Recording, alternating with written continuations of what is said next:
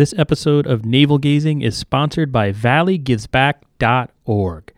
Adding a Valley charity to your estate plan creates a lasting legacy that tells future generations what causes matter to you. Your action will inspire others to follow your lead and make a difference. With a planned gift, you have the power to impact the Valley community forever without affecting your current lifestyle. Learn more at valleygivesback.org, an initiative of the Valley Community Foundation. Plan now, give later, and impact tomorrow at valleygivesback.org. For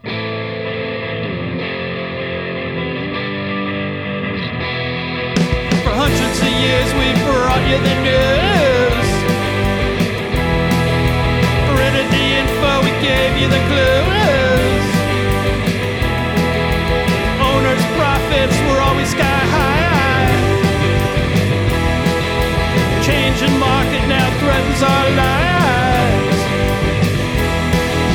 Post-literation, critical reading, dumbed down nation, signs of inbreeding. TV sucking ideas from our head. Public discourse just about dead. We'll ride the dinosaur. Yeah, ride the dinosaur. Our readers are in the opens each day. Hey, it's Eugene Driscoll of valleyindy.org. Welcome to Navel Gazing, the Valley Indies podcast. Today is Wednesday, July 25th. My guest is Dino Verrelli, Beacon Falls resident who is the founder and CEO of Project Purple. That's a nonprofit group that raises money for pancreatic cancer research, and it also raises money to help people, to provide financial aid to people who have been diagnosed with pancreatic cancer. Dino's dad passed away from the disease. He talks about all they do to raise money. They've become basically $1 million charity born in Beacon Falls and now located in Seymour, and how he travels around the country to raise money for a cause that's very close to his heart. Also, they have, now that they've moved to Seymour, back in April, they moved to 115 Main Street in Seymour. They have some community events coming up. In October 27th, they're having a food truck fundraiser. They'll have something like 6 or 7 different food trucks, and that's a great food truck fundraiser, October 27th. But prior to that, starting actually on Friday, July 27th, they're going to have Food Truck Fridays in downtown Seymour. This Friday, they're going to have an egg truck. Kados egg truck, I apologize if I'm butchering that, will be at 115 Main Street parking lot, 11 a.m. to 2 p.m. on Friday, July 27th, with additional food trucks August 24th and September 28th. In addition, Project Purple is having a shred event. So Ethan Fry is going to unload all his scandalous notebooks on goings-on in Seymour and Shelton this Saturday. That's from 8 a.m. to 11 a.m., 115 Main Street, Project Purple.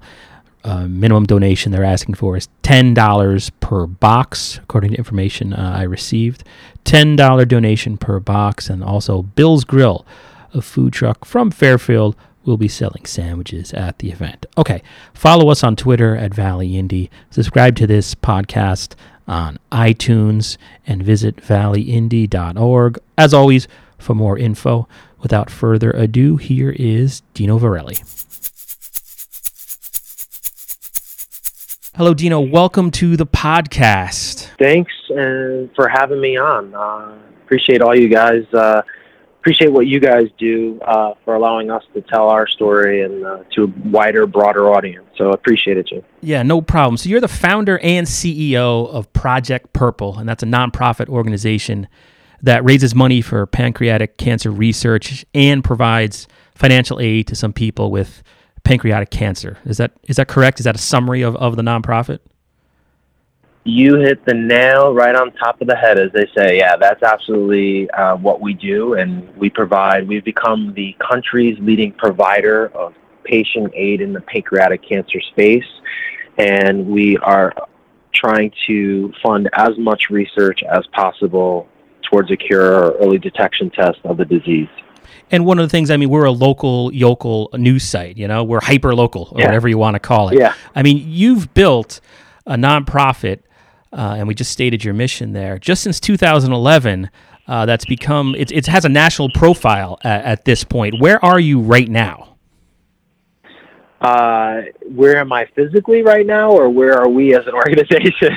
I meant no, physically, because you're. I mean, here, spoiler alert. I heard you're in Chicago for a marathon or a 5K, or what? Where are you? Where are you calling from? Well, I am in Chicago currently doing some work, and part of, I guess, the role of founder and CEO. One of the things that I do quite often, as this has grown, and as you said, I mean, we have become one of the leading organizations in the country and in the world, which is pretty wild. I don't get excited about many things, and not that I'm excited about that because we're not saving anyone's life yet, but it's been a lot of hard work, and hard work does pay off. And so I'm in Chicago for a bunch of engagement with our Chicago Marathon. We also this year launched a 5K run-walk series strategically throughout the country, and Chicago is one of the destinations, and we have an event here in August that we have a 5K in the Chicagoland area, as they call it.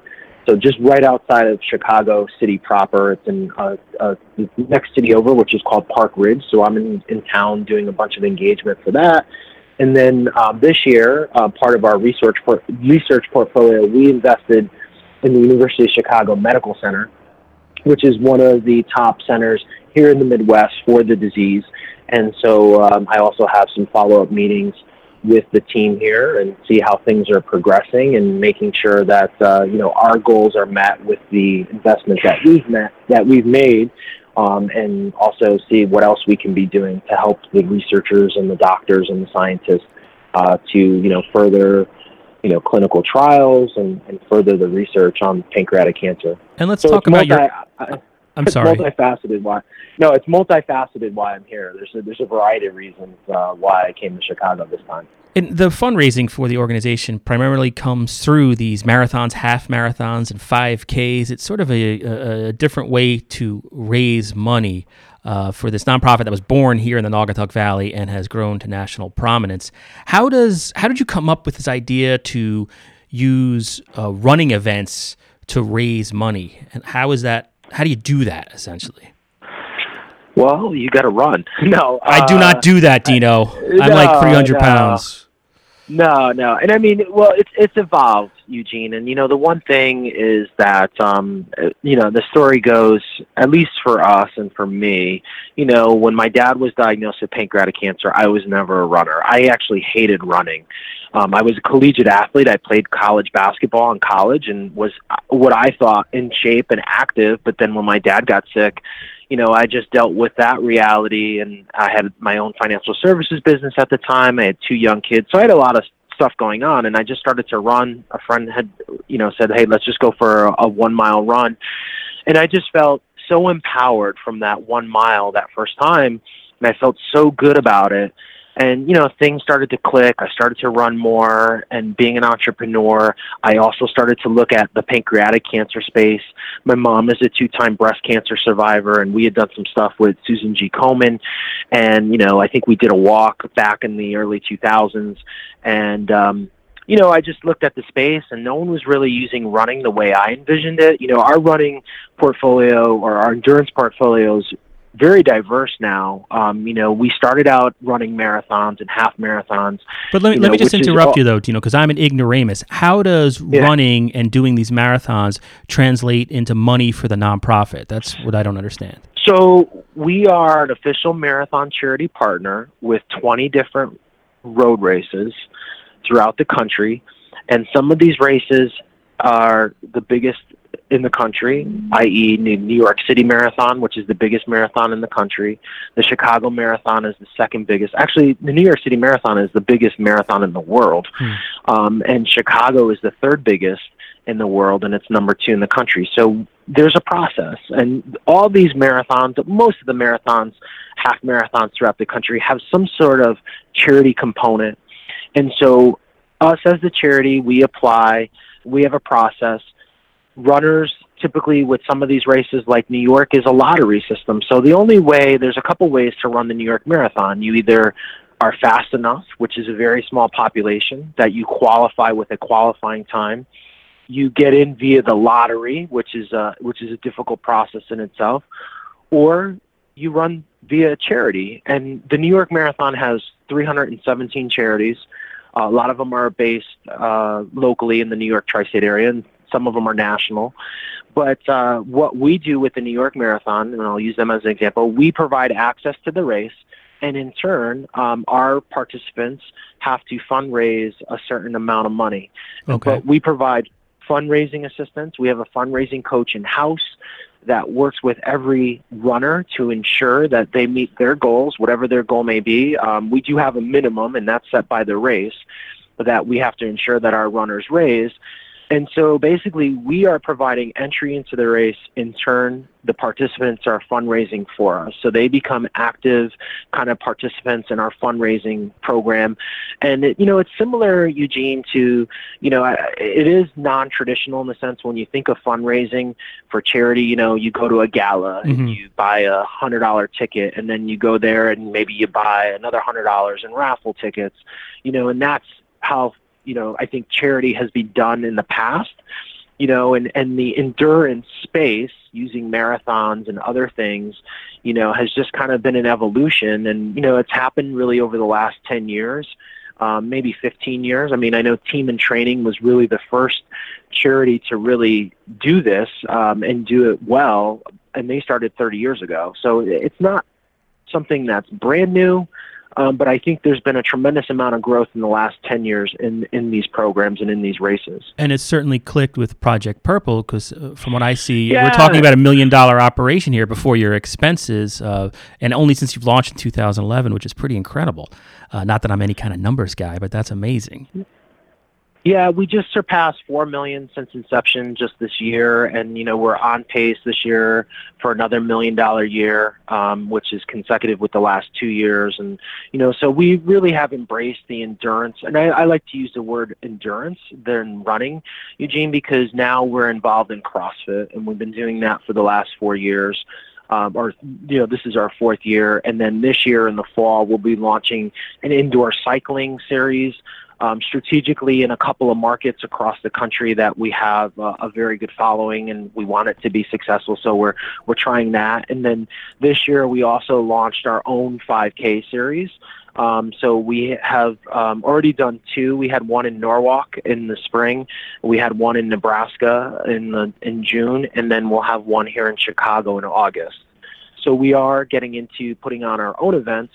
And those are more participant-driven, and not necessarily, there is a lot of fundraising that goes involved, but it's more participant. And we also have been really successful working with some of our corporate sponsors in those strategic areas, since we have such a large following in those areas.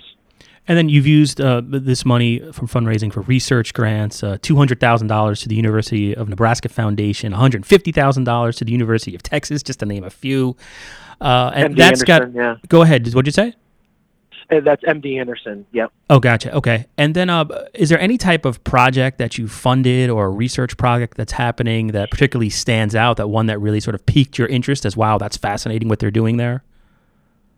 I think they all are, quite honestly. And I mean, our research philosophy has been to work with some of the best centers in the country. In this disease, it's a little bit different. And for those listening at home, and if you have been diagnosed recently or have a family member, what I would recommend is you go to a major center. Going to a small regional hospital that doesn't specialize in this disease is not going to do you any good.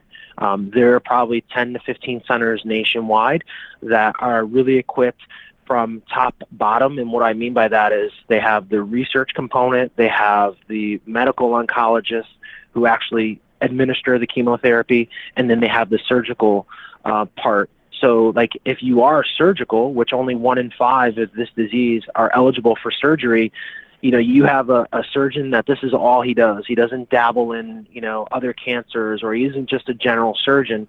And that's really critical, Eugene, because what we have seen, and this is not Project Purple, but what we have seen in this space And, we've become a leader here in the country. So, we work with some of the leading scientists and doctors, and the data is out there that if patients go to these major centers, they benefit tremendously because they get expertise in managing the disease. They potentially get into clinical trials. They get potentially surgeries that would be done at a major center that wouldn't be done at a regional center with a generalist. So, and that's really critical to the disease because, we're talking about providing months, not years of extra life. And for someone who has this terminal cancer, that is a huge difference. 2 extra months of someone's life, could mean a lot to them from a family perspective, but also there's so much that's happening that potentially the longer you stay in this fight, potentially there's going to be something groundbreaking that may benefit you as a patient and may be a game changer. It may provide another year or 2 years or 3 years, or you know what, it may be the thing that makes a difference in battling this disease so that you can manage the disease for the rest of your life. May not cure you. And I think, we're not naive to the sense that we are trying to find a cure. I mean, that's the ultimate goal. Don't get me wrong. But the reality is that the longer that we can have people live with the disease and manage life and have good quality of life, that's really what we're trying to do, right now, because I think the cure is just so far, away. I think it's kind of naive to say like, hey, we're going to cure cancer. We want to manage this cancer. We want an early detection piece that other cancers have so that we get the cancer so early that we can, give people, 10 years extra life or 20 years extra life because we found it so early and we can manage that disease. Hi, this is Eugene Driscoll, most likely interrupting myself to bring you a message from our sponsor, valleygivesback.org. Adding a Valley charity to your estate plan creates a lasting legacy that tells future generations what causes mattered to you. Your action will inspire others to follow your lead and make a difference. With a planned gift, you have the power to impact the Valley community forever without affecting your current lifestyle. Learn more at valleygivesback.org, an initiative of the Valley Community Foundation. Plan now, give later, impact tomorrow at valleygivesback.org. And then in terms of Project Purple, research, obviously important, one of the pillars of the nonprofit, but then you also provide, or the Project Purple provides, direct financial aid to people who have pancreatic cancer. What is the type of support that Project Purple gives out, and how do you decide who to help? That's a great question. So, and I'll just piggyback. Last year, we granted over $104,000.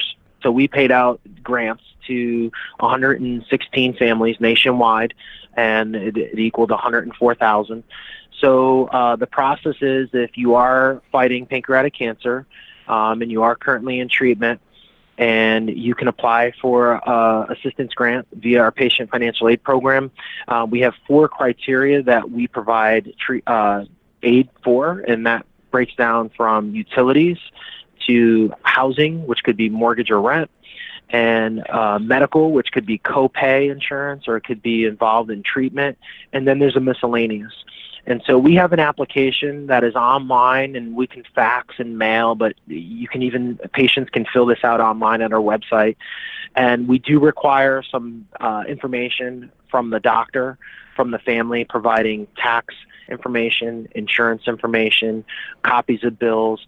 And the great thing about this, Eugene, is if someone meets the criteria, and I would tell you 98% of the people that apply meet the criteria, they receive some sort of aid. Now, the hard reality is we can't eliminate debt. And the other hard reality is just because you have cancer doesn't mean that your bills stop, right? There's no, companies just don't stop sending, bills because you have cancer, and in particular terminal cancer. So we do work with other like-minded groups, a couple that are in our space, and then a couple that are just national groups providing aid to all cancer patients. So our goal is we provide some assistance. Again, we're not able to pay everyone's bills off, but hopefully for that month, the patient doesn't have to worry about maybe their medical copay or their rent or their mortgage payment. And then the hope is that they can reach out to one of the other groups that we provide and get more assistance from them. And so that, they get another month or 2 months of aid where, again, they can focus on their care and not necessarily worry about, having to go to work or having to find money, whether it's savings or investments to, pay for their treatment. And so that's the ultimate goal. I think when we started the foundation, that was a pillar from the very beginning. And I think in the beginning, there were less people requesting, aid. So it was a lot easier. The payouts were a lot higher because the demand wasn't there. Mm-hmm. Right now we have, I think, 60 patients in our queue. And our turnaround process is about 2 weeks. So we do vet everyone out, and that's something that we have to do. We don't pay patients direct. We pay lenders and debtors. And sometimes, people don't get us all the proper information. So like their case will basically sit in the pending queue because we have to wait for them to provide the appropriate information so that we can vet them out. And then internally, we have a vetting out process. We've created an algorithm that works really well. And the ultimate goal is to help the people that are the sickest, that have the biggest need. And, that is determined by an internal formula that we have, an internal algorithm that we look at to determine, how do we look at someone who's stage 1 to stage 4 and, someone who has an income or had an income of, 200,000 versus someone who has an income of 30,000 or 10,000. It's really sad, I will say. With the, cancer doesn't discriminate, right? But we are helping as many people as humanly possible that we can that are battling the disease. But, it's really sad, that, there are people that really need the assistance. For our listeners at home, you're sitting in your car, or you're listening to this at your home, listening on your computer. There's a lot of people out there that don't have a lot of the basic necessities of just life that are battling cancer. Yeah, the stress must be incredible there. What about the organizational structure of Project Purple? You're saying we. How many employees do you have? I know you have a board of directors. How many people are involved? Because it sounds like a lot of work. Yeah. So we have 8 board of directors, and those are made up of 8 amazing individuals that volunteer all their time to Project Purple to help guide the ship. And then we have 3 full-time people, including myself. I gave up my financial services business about 2 years ago. The board had asked me. Up until 2 years ago, I was running 2 businesses and having a young family. So I no longer do my insurance business, and I'm full-time Project Purple. So myself, I have 2 staffers that are full-time. We have a part-time staffer. And then we have been really fortunate and blessed, Eugene, that we have a great intern program and a great volunteer program.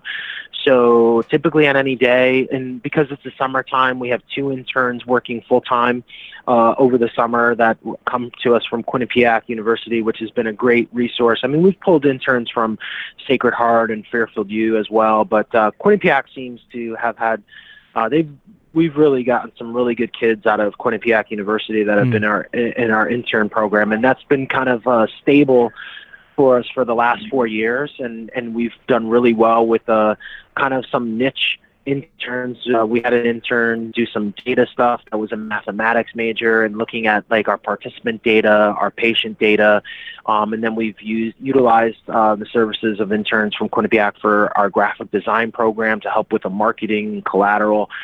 And then we are currently looking, and we have a job out on Indeed.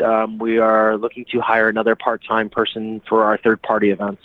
So eventually when the dust settles, we'll probably have 5 staff internally 3 full-time, 2 part-time.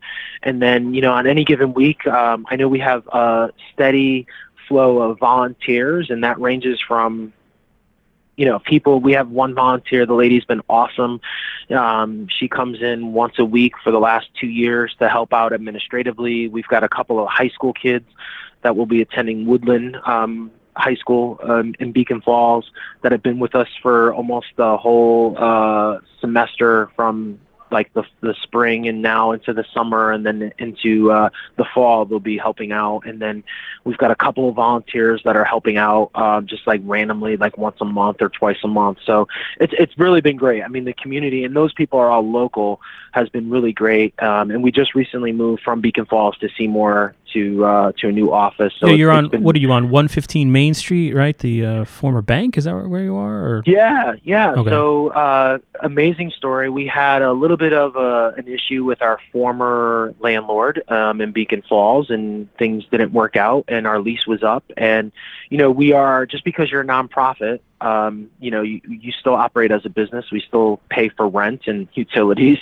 I hear you. I think people, and so we had a bad landlord situation. We didn't have heat, quite honestly, Eugene, for 6 weeks, and unfortunately, we had to make a very hard decision to leave when our lease was up. And everything happens for a reason. And one of our a guy that has been a big,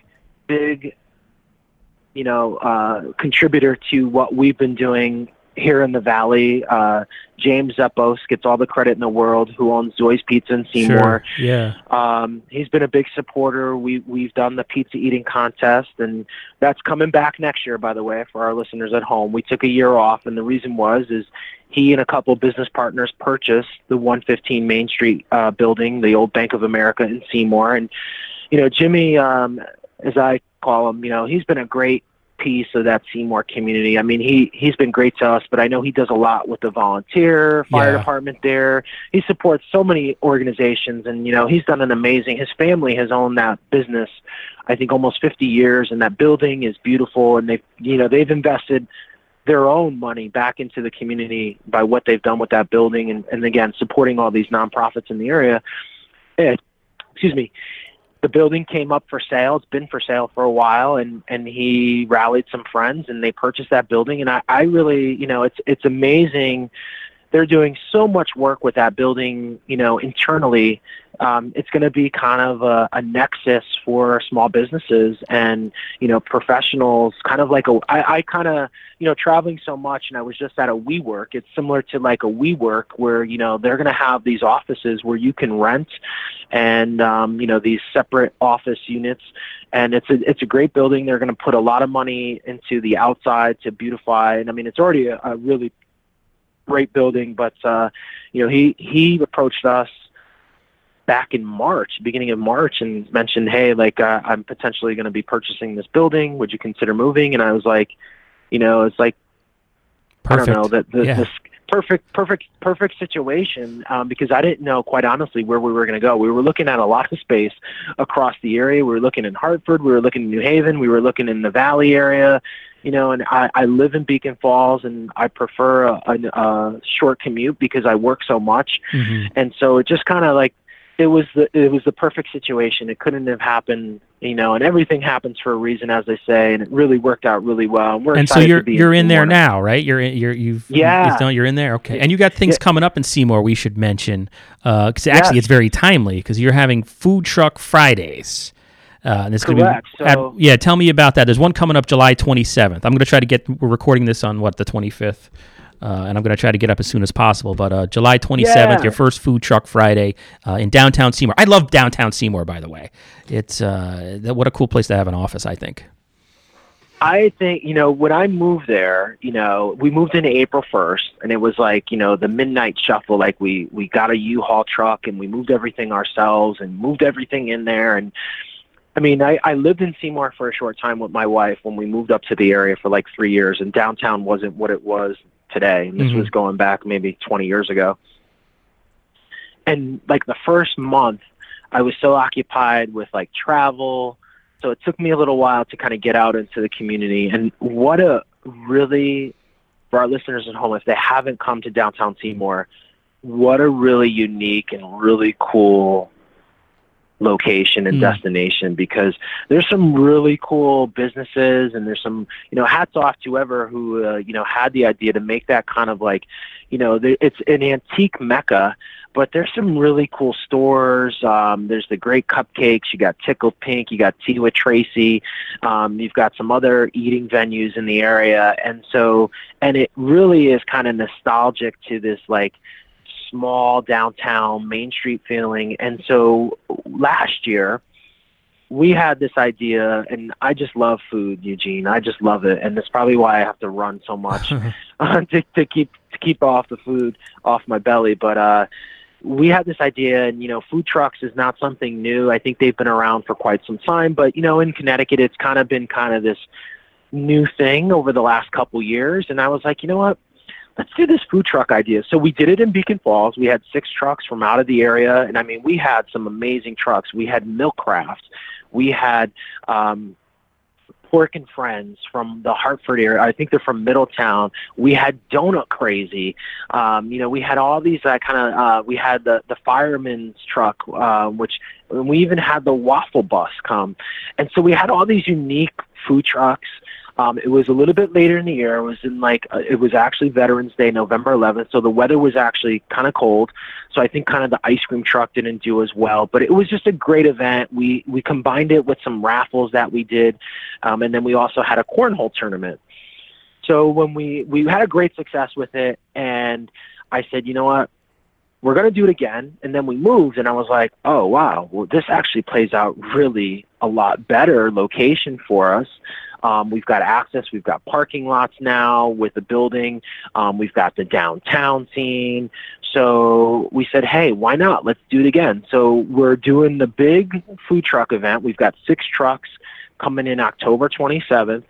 We're going to have cornhole. We might even have some live entertainment. I just got an email from a recording artist that wants to come. She's in between gigs, I think she's going to be in Boston beginning of the week, or beginning of that weekend, and then New York later. So she wants to kind of take a stop and likes the charity aspect of it. Nice.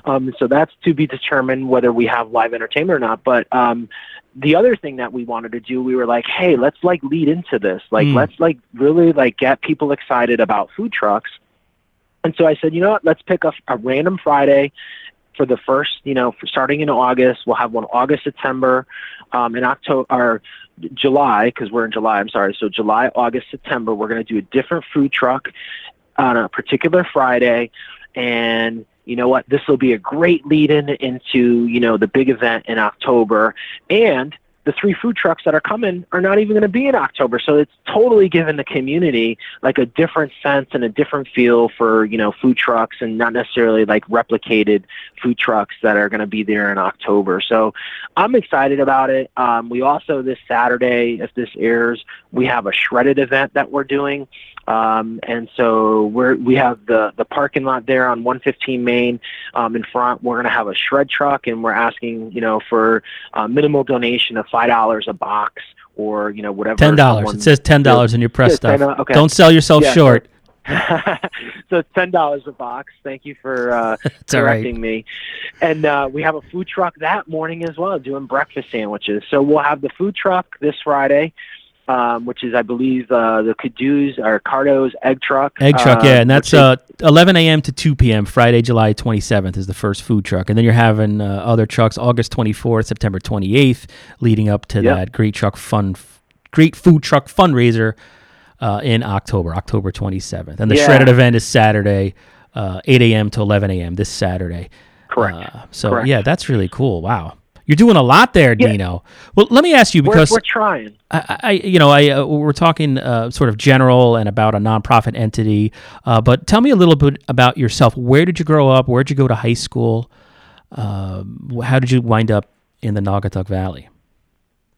So that's a great question. So I grew up in Bridgeport, born and raised, and went to Notre Dame of Fairfield because when I was growing up in Bridgeport in the early 90s, late 80s, public school was just, wasn't as safe, and, the public schools aren't were not as good as they are today.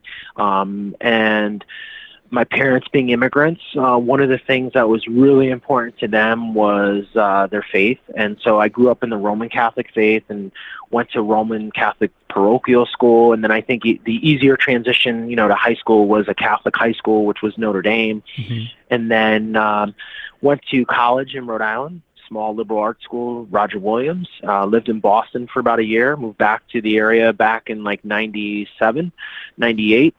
And then worked actually in Shelton for quite some time for a company that maybe listeners might remember called American Scandia, and had a great career there, and then eventually left and went to another company down in Lower Fairfield County, which was in the financial services world. And then my wife ended up actually getting a job as a teacher in the town of Seymour back in 2001. And so we moved to Seymour in 2001, lived in Seymour for a couple of years, as I mentioned before. And then we had the opportunity to kind of get a bigger house because we had children at the time, we were having children and starting a family. And we moved to Beacon Falls, and we've been there ever since. And is your wife still a teacher in the Seymour School District? She still is, going on 17 years. Oh, no kidding. Years. That's awesome. Yeah. What does she teach then? What school is she at? So she teaches at the new CLS. I say new. I mean, it's been a couple years that they combine Lopresti and Chatfield, and she currently is in the 5th grade. And then your father was Giovanni. What's your mother's name? Paula. Paula. And my mom still lives in the Shelton area. I mean, so I was born and raised in Bridgeport, and then what type of work was what did your dad do for a living? They both were immigrants. Where'd they come from, and what type of what they do to support the family growing up? Yeah, so my parents immigrated to the country in 1968 from Italy, and they came right from Italy to the Bronx. They were in the Bronx for a couple years, and then in 71 they moved to Bridgeport. And my dad was a laborer. My mom was a seamstress. She worked in the factories back in the 70s. Bridgeport was a mecca of the garment industry, believe it or not.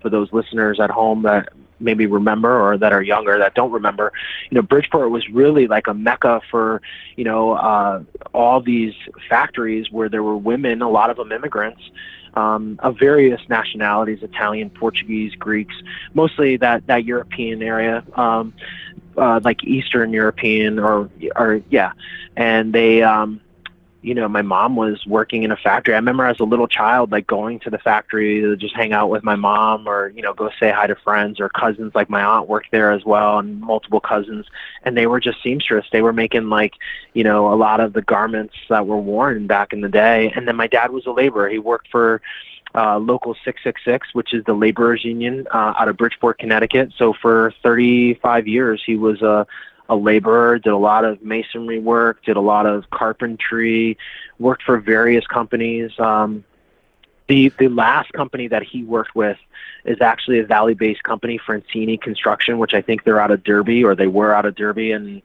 it was just, he was my role model and my hero, Eugene. I was going to say, what'd you learn from him? And he must have been, it's got to be something for a guy comes from Italy, makes a new life in America, starts raising a family, is a laborer, and his son goes into this white-collar job, which is, was he supportive? He must have, what'd you learn from him? What are some, lessons your dad taught you hard growing work, up? Man. Hard work, there's no shortcuts for hard work, man. And, seeing my dad work 7 days a week, before he died, when I was younger, I would say, he's always working because we need the money. And that was never the case. But I learned, shortly after when he got diagnosed, that it wasn't about the money. It was about being there for friends to help them. Because a lot of the weekends he was spent doing side jobs on his own.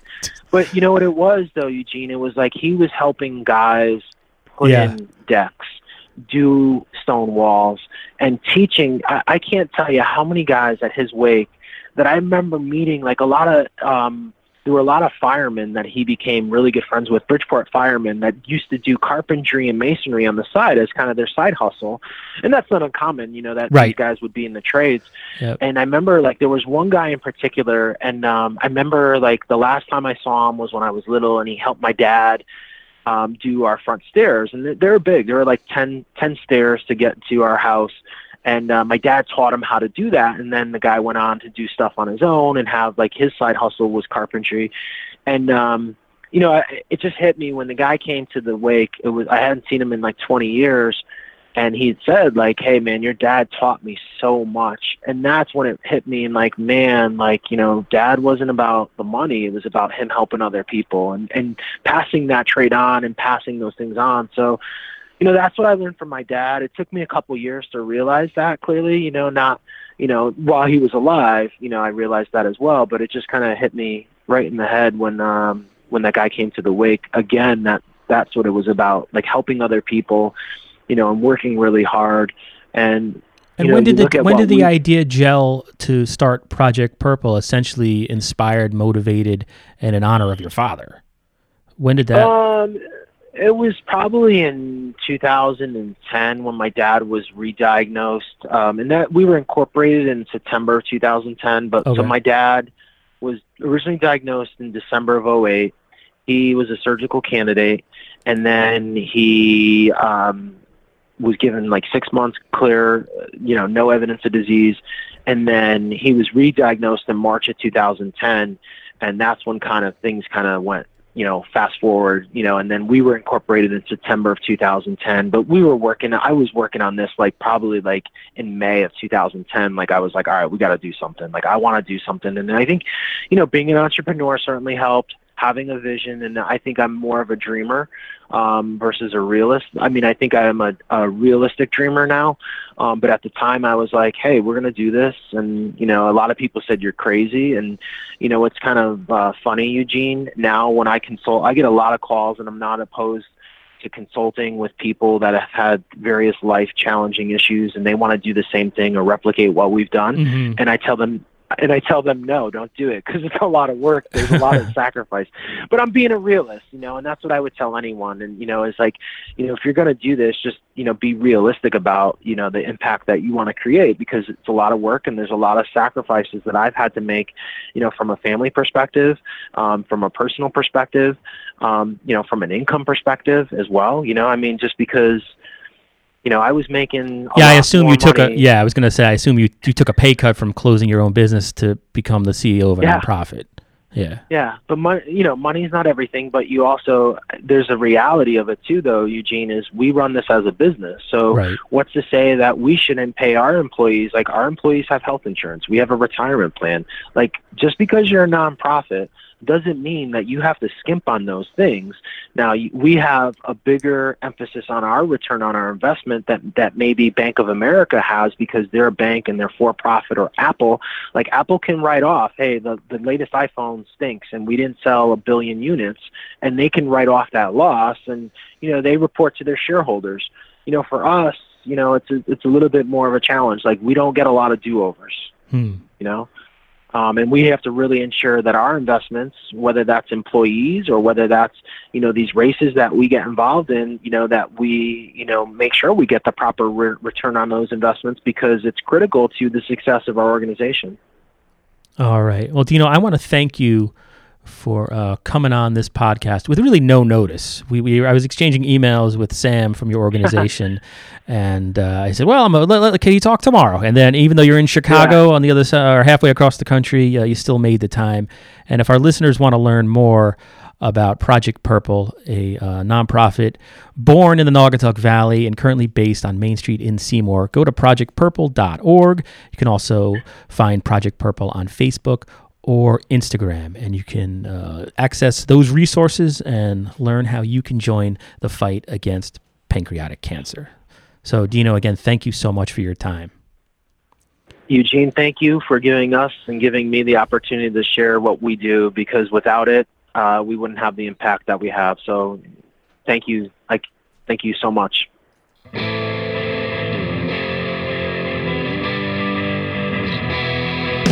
hundreds of years we've brought you the news.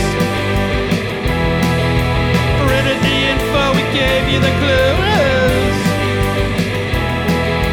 Owners' profits were always sky high. Changing market now threatens our lives. Post-literation, critical reading, dumbed down nation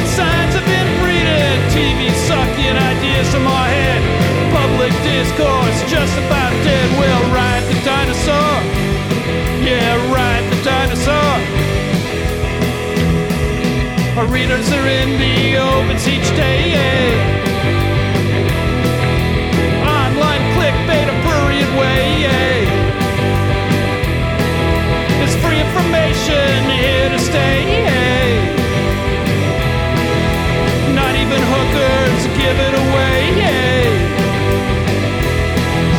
Advertising, metastasizing, newsroom shrinking, constant attrition. We'll ride the dinosaur. We'll ride the dinosaur.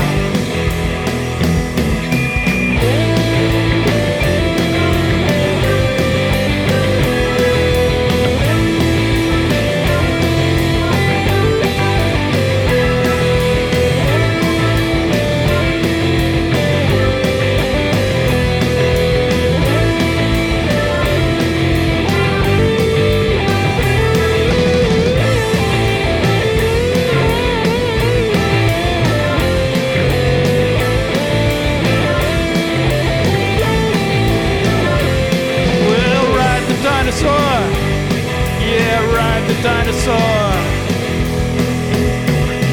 Deadlines, bylines, pictures too. Editorial comment for $1 or $2. Fire down the block, the murder next door. And now we wonder what it's all for. Social media coming free to you. Funny pages, the mayor's wages, criminal seats, corruption schemes, ink state wretches asking tough questions. We'll ride the dinosaur. Yeah, ride the dinosaur. The presses are running all through the night. We're printing the truth with all of our might. We're platform agnostics, got that interweb too. Buy an ad, see what we can do. We still have subscribers, still have our fans. We're here every day, so give us a chance or we'll make an art stand. Just hold us in your hand, we'll ride the dinosaur. Yeah, ride the dinosaur.